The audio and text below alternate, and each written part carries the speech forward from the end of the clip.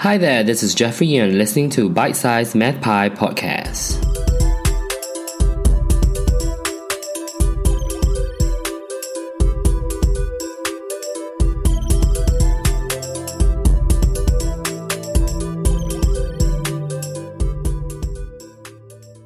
In this episode, we continue to discuss differentiation and we focus on the rules of differentiation.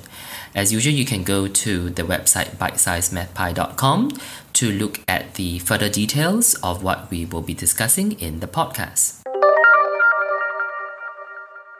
We talked how to find the derivatives in an earlier episode using the gradient formula and limits. However, in practice, we use differentiation rules to find the derivatives instead of using the gradient and limits method. This is because the functions fall into certain patterns.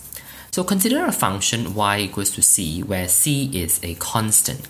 Recall that the derivative is the gradient of the function at that point.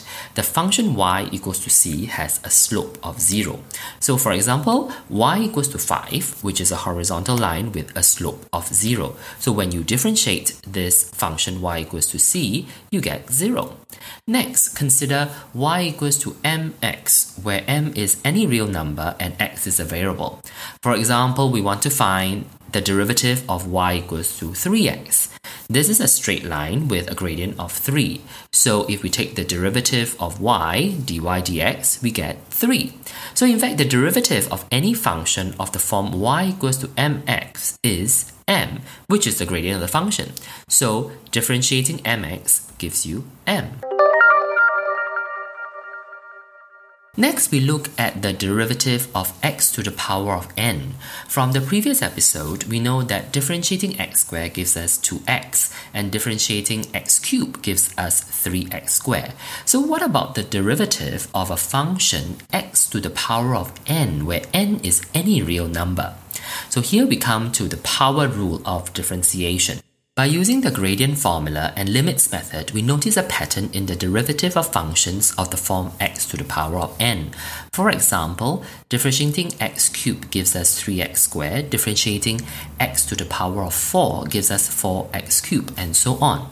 So the pattern for the derivative of such functions appear to be to write a constant equal to the index and then write the variable with an index 1 less than the original index.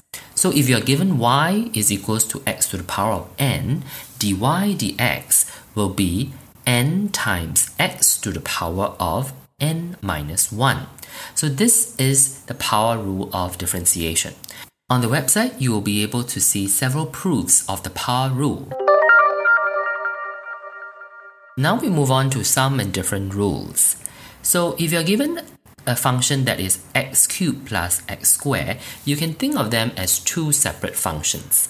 So the sum rule tells us that if you differentiate the first function plus the second function, it is actually the derivative of the first function plus the derivative of the second function. So similarly, the different rules tells us that if you differentiate the first function minus the second function, the answer is the derivative of the first function minus the derivative of the second function. So let's look at an example. What is the derivative of x cubed plus x to the power of 4? Using the sum rule of differentiation, we work out each derivative and then add them up. So differentiating x cubed gives us 3x squared, differentiating x4 gives us 4x cubed. Adding the derivatives, the derivative of x cubed plus x4 is 3x squared plus 4x to the power of 3. Let's look at a second example. If we were to differentiate with respect to a, 3a squared plus a cubed minus 6a to the power of 5, what is the answer? So here we are looking for the derivative with respect to a, so it's not always going to be with respect to x. So we have to take note of that. Also, here we're going to apply the sum and difference rules, the constant multiplication and power rules to find the derivative. So if we differentiate with respect to a, 3a squared, we get 6a. This is just applying the power rule.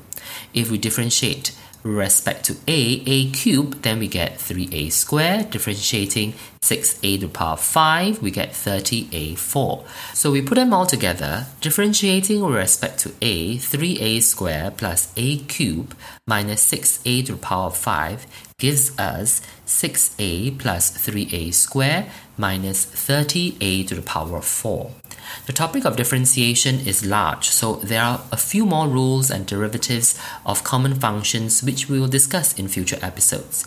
If you have any questions or feedback about this episode, drop me an email at bitesizemathpie@gmail.com, leave a comment on the website bitesizemathpie.com, or visit the Bite Size Math Pie Facebook page.